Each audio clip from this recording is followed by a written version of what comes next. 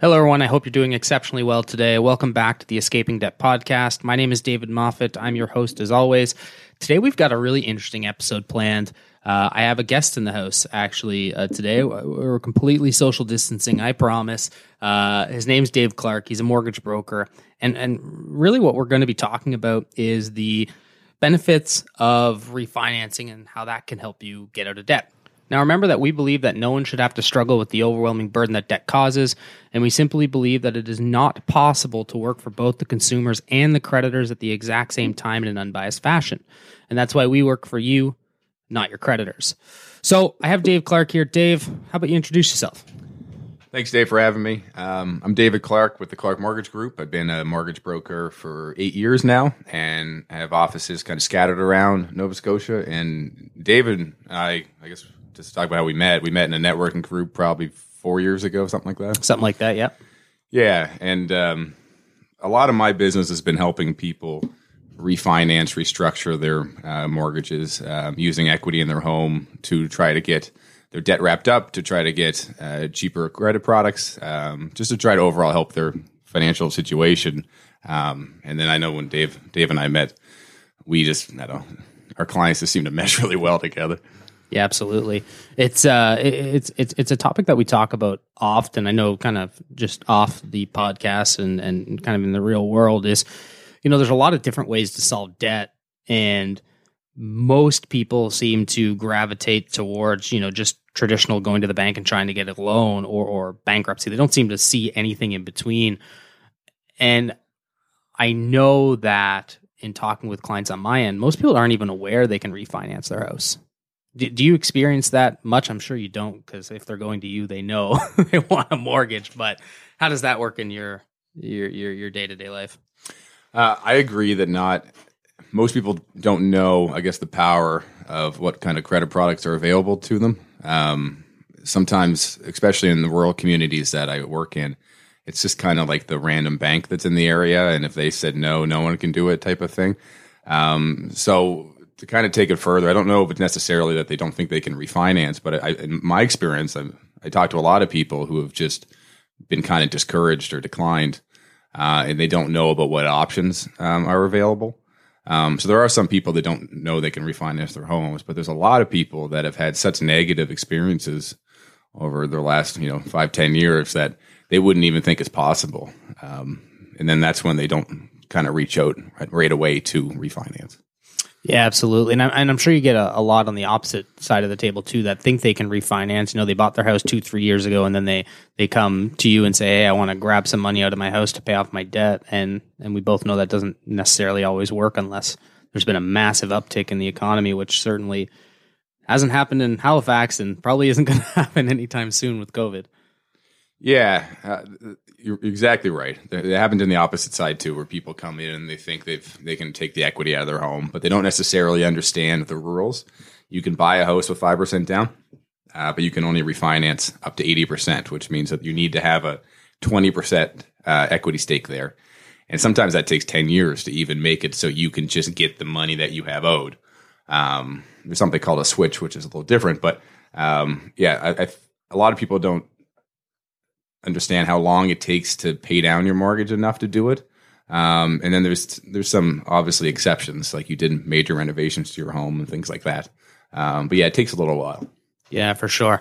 So are you able to run through an example of how somebody would use refinancing to help their situation? I know it's kind of on the spot. We literally talked about doing this 5 minutes ago. So as best as you can, maybe just round numbers to kind of go through a scenario. Okay, so if you have someone whose house is worth $200,000 and they owe $100,000 on it, you can refinance it up to 80%. That's $160,000. So in that situation, you actually have $60,000 of usable equity. You got to get a lawyer and appraisal involved, but just for my quick, easy math in my head, we're going to say 60. So in that scenario, if you have credit cards at 19.99%, we can look at paying those off. If we have some type of loans, sometimes it's like a car loan that's got a year left but still has a big monthly payment, or some consolidation loans, or some high interest stuff like Fairstone or things like that. We can pay those off. Sometimes we could take money out to do renovations. A perfect example that happened recently is I helped somebody build an in-law suite, which actually made their whole finances cheaper because their parents moved in. So those are examples about how you can refinance. You can go up to 80% and you can do something with that money. The question is, what do you do with it? If you're paying off high interest debt or something with a very high monthly payment, sometimes you can really cut your monthly payments in half or less. Yeah, this is really interesting, and one of the things that you touched on there was paying something off that had a really high payment. Now, I know we've had this conversation, I don't know how many times, about how interest rates, not always, but are oftentimes completely irrelevant to the conversation. And you know, if somebody would just prioritize paying off their 0% interest car loan over their 8% personal loan, for example, they would be in a much better situation. So I don't want to steal the thunder. Are you able to kind of comment on that and how mortgage refinancing can kind of accelerate somebody's entire financial plan? Yeah, you're exactly right. The biggest thing that I keep talking about is how cash flow is the most important thing. Yeah, interest rates are definitely a component that you need to pay attention to. But when you look at when someone comes in and they're struggling and they're trying to think of a better situation, it's because of the cash flow. That's how they're feeling it. So we'll look at a truck loan, for instance. You get a truck loan for, $70,000. It could have a monthly payment of, what do you see, $800, $900 a month type of thing. That's if they take it over 8 years. Yeah. So sometimes $1,000. Yeah. So you look at that again. I'll just say $1,000 for simple math. When you have only a year left on that, you might only owe $10,000, $12,000, $15,000, but the monthly payment on it is $1,000. So the question is if you refinance and pay off that $10,000, $15,000 loan, what can you do with that $1,000 a month payment? If you refinance it and you just, spend the $1,000 a month, you're not going to see that positive change, and that you eventually are going to need to get another car loan, and that might not be the best thing to do. If you use that $1,000 to then take that towards your next loan or your high interest credit cards, and you use that to really snowball pay off the rest of your debt, that can make a huge impact. In that time frame between then and when you might need another car, a year or two, your finances can be in a much better shape because you spent that time paying off these high interest credit cards, which if you didn't do it, you might be still paying off your car loan and doing interest only payments on your credit card. So it depends what you do with the cash flow. There's a right way to do things for paying debt off. And when I say right thing, I just want to put a little disclaimer here. There's a big difference between what we say about paying off debt and what real life is and what fun is and all that different stuff. And there's sometimes a balance between that. So in that example of $1,000 a month, we might be able to do some type of aggressive debt payoff with 600 of it. And if the other 400 meant that, you could take a vacation with your family and those are your goals, those are things that I just need to know about. So it can be all part of the plan. But yeah, what cash flow is important, but what you do with it long term really is the thing that makes a big deal. Yeah, absolutely. I think kind of you hit it right on the top of the head of the nail. Is that the expression? It is now. Awesome. Love it. Is this whole concept of, there's the mathematically correct thing to do. And so if anybody wants to know the most mathematical accurate way to pay off debt is you start with the highest interest rate, you focus on that, and you throw everything extra on it. There's been a whole bunch of studies that have shown that that's actually a very ineffective way to pay off debt. And the reason why is because of human behavior, right? And so another method that's often talked about is the debt snowball, which is where you start with the smallest balance first and then work your way up. There's been a lot of studies on that show that it is significantly more effective than what's called the debt avalanche, which is where you start with the highest interest rate first. But I think, and we both agree on this, I think those are very good ways to start and look at your finances, but it doesn't necessarily mean that that's the most accurate thing to do because, for example, paying off the smallest balance first might only free you up $100 a month, whereas if you focus on the, that truck payment of $1,000, imagine the choice that you now have, the safety that you now have if something goes wrong. What happens if your income drops $1,000 a month like it did for a lot of people during COVID, right? Somebody who would have prioritized the smallest balance or the highest interest rate might not necessarily have focused on that vehicle. So I think there's this human element as well that has to come into things. So I think you've You're perfectly right. And the reason why refinancing can be helpful is that, in my experience, when I look at debt payoff plans, there needs to be some type of element that plays in that frees up cash flow at all. So to be able to focus on things, you can do it where you, again, we're looking at the snowball and you're picking your smallest credit card and you pay it off. And that can take a while. That can be kind of discouraging sometimes. If you do something like a refinance or a proposal, or you get a raise, or there's some type of cash flow change, that's what I find is helpful when you put a plan in place. So it's one thing to do budgeting and stuff like that, but I find there needs to be something that kind of triggers some of this extra cash flow that you can use to even pay off debt, especially for those that are kind of going paycheck to paycheck. Yeah, absolutely. I mean, my biggest recommendation to anybody that's struggling with debt is if you can't pay your debt off in at least 5 years, I'm talking unsecured stuff. So obviously a mortgage for 25 years, I don't expect you to be able to pay it off in 5 years. However, that would be really cool if you could.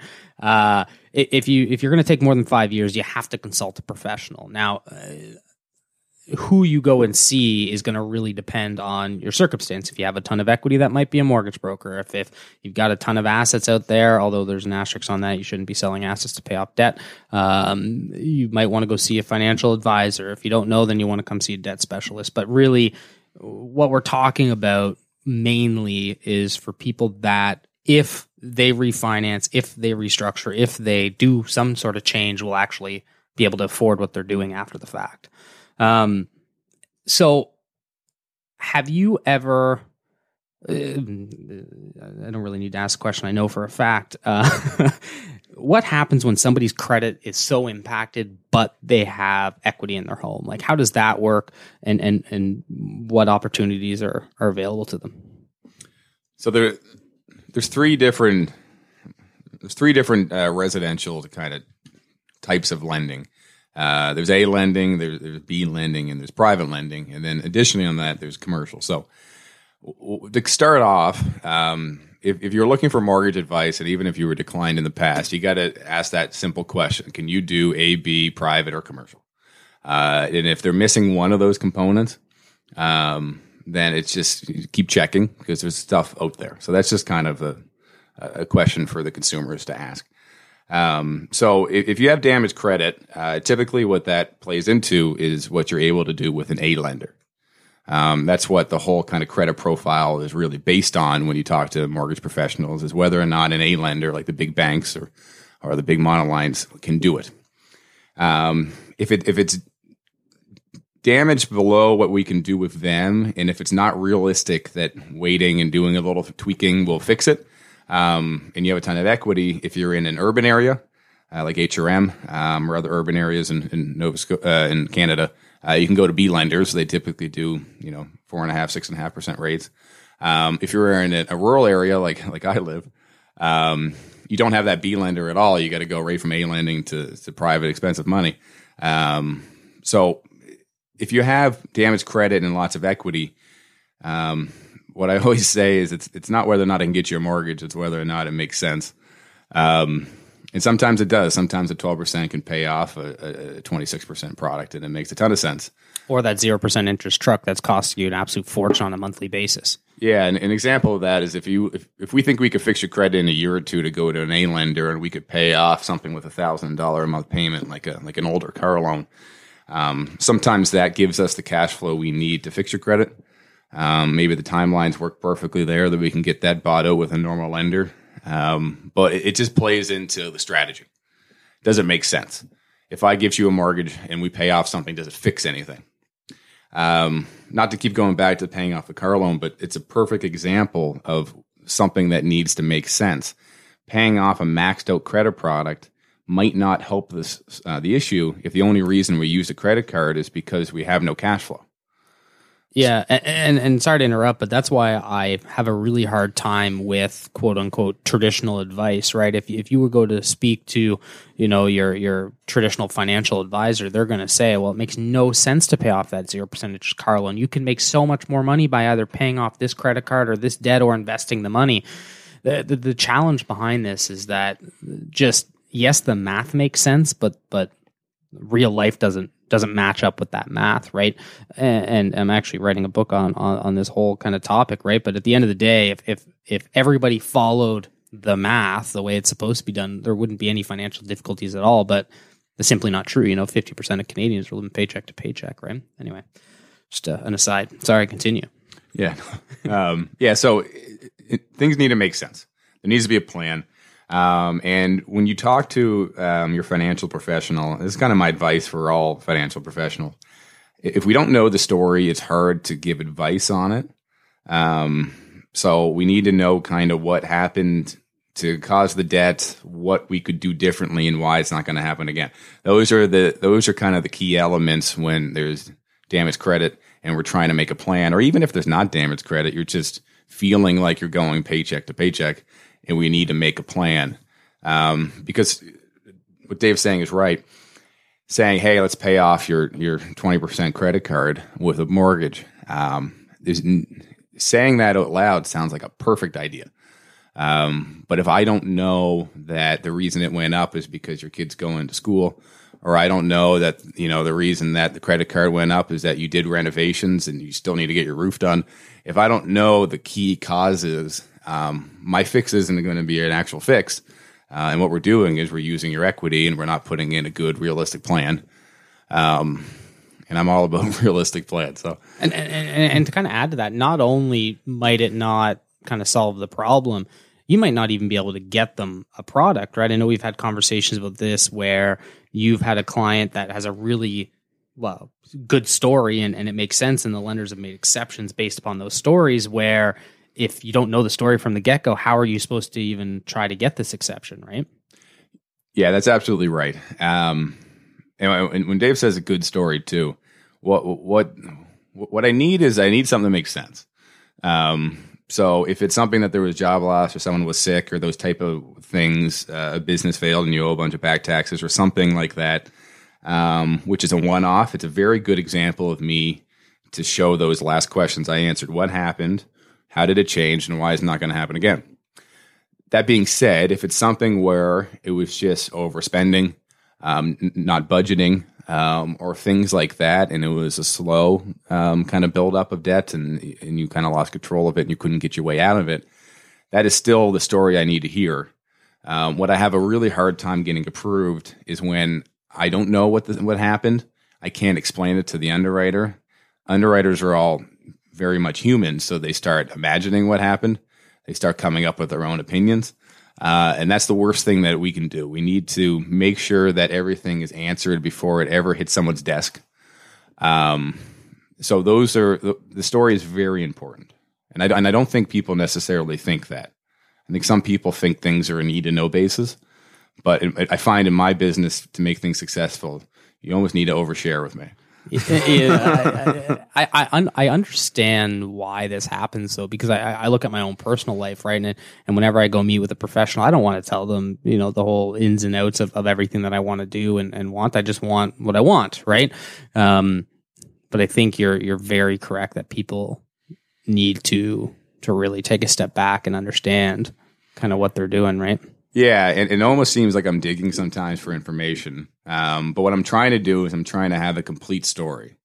So I'm just going to do a common example that comes up is that there's some bank errors that happen every once in a while where you think a payment's going to come out a certain day and it doesn't, and that messes up things sometimes. And I hear that a lot, but what doesn't work is that if I only explained one late payment when there's 5. So if I explain one late payment when there's 5, there is no story. So then I need to know exactly how the second late payment happened. I need to know how the third one and the fourth and the fifth. And what happens if I don't is there's not a complete story. And again, the underwriter is going to start making assumptions. And there might be a very good reason in there that I just don't know about yet. So those are the type of things that I just need to know. If you had late payments for 3 years and I just have kind of one thing that happened, I can't explain it to anybody. And I'm going to keep saying this over and over again. I need to explain what happened, how we fixed it or are going to fix it, and why we know it's not going to happen again. If we can't do those 3 things, it's very hard for me to prove to an underwriter it is a good decision to approve it. So that's why it's so important for me to know the story. Yeah, it makes perfect sense, right? It doesn't. The idea is, if there was a problem in the past, has the problem stopped, and what was the reason for the problem, and kind of move forward from there. I think we share a very similar approach in tackling kind of situations in the approach that we go through, right? Really identifying the problem that the individual has, designing a solution around that, and then implementing that solution at the end of the day. Is there anything else you want to cover on mortgages? What do you think people should need to know as it relates to debt and mortgages? What I think people need to know is to rely on professionals, and to go through their options. So, for instance, if somebody has lots of equity in their home, many times I can do something. If they don't have lots of equity in their home and they need to do something, I'm very likely not the answer, but I know people that are the answer. And the same, I know Dave has the same way of looking at things. But the first step there was to reach out to somebody. It is very hard to research mortgages online. And I'm not saying you shouldn't, but there's actually some nuances and some stuff in the mortgage industry that you just learn from experience and not because it's written on a piece of paper. And that makes it kind of difficult to be able to navigate it without professionals. That doesn't mean that every mortgage person you talk to is going to know it all. So maybe, talk to a bunch of them until you feel comfortable with someone. But it is to reach out because it's very hard to know it on your own. I'm just going to do a quick example of this. The interest rates that you see online are not the interest rates you're going to get typically on a refinance. There's something called a high ratio rate, and there's something called a conventional rate. So the high ratio rate is a CMHC insured or one of the other insurers' mortgage. CMHC insurance comes into place when you have less than 20% down when you buy a house, or if you already have it because you never got rid of it and you're looking to switch and do things at your renewals. That's the interest rate that everyone advertises. So if you go online and you do your homework and you try to find the best lender for a refinance, the rates you see online, it's very likely you're not going to get it. And the lender that you find online with the best rate might not even do refinances. So it's not a bad thing to do the homework. It's just to explain there's some nuances there, which you may want to have some professionals to bounce ideas off of. So that's kind of like the first step that I really recommend when somebody's looking for some financial advice. Love it. So kind of the big thing that I caution people on whenever they're looking to obtain mortgages is to really make sure that they're not turning unsecured restructurable debt into mortgage debt that is then tied against their house. And this kind of goes back to our entire conversation about really making sure that the solution actually works for you rather than just simply jumping into the first solution that's offered to you. So I recommend that you just talk with professionals. Typically speaking, somebody that brings these things up is consciously thinking about it. People that don't bring it up are probably not thinking about it as much as they probably should, right? Yeah, and then and it's just one other piece of advice. There's some high interest loan companies out there that advertise quite well, and it's pretty easy to get funds with.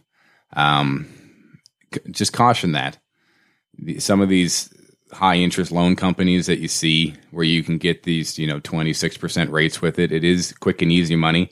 But I am shocked over and over again when clients come to me and they have these high interest loans, how they just didn't know that some of them were attached to their house. They didn't know what the interest rates were on some of them.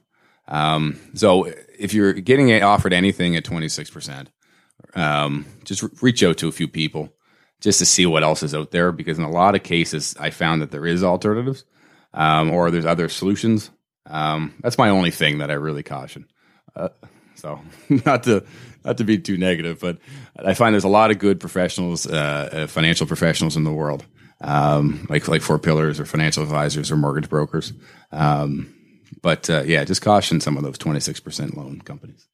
Yeah, love it. So where can people find you, Dave, if they want to reach out and ask some mortgage questions? You can find me on Facebook, Clark Mortgage Group. My website is theclarkmortgagegroup.com. And my phone number is 902-482-8808. We're a team of 4. And we do all over Canada, but our offices are scattered around Nova Scotia. And any questions, just feel free to reach out. The very worst case scenario is I can recommend you to someone and give you some information. So I'd love to talk to you. Absolutely. Love it. Well, thanks for being on the podcast. I really appreciate it. We're going to have to make this maybe a reoccurring segment, because I know that mortgages and debt restructuring are always very much tied. Everybody wants to buy a house, and I completely understand that. So maybe we'll get in and talk about kind of the credit impacts of kind of insolvencies and restructuring, and how that impacts abilities to get mortgages. Yeah, perfect. Thank you for having me. Awesome. So everybody, thank you very much for listening. You've been listening to the Escaping Debt podcast. And remember that we believe it's simply not possible to represent both the consumer and the creditors at the same time in an unbiased fashion. And that's why we work for you, not your creditors. We'll catch you in the next episode.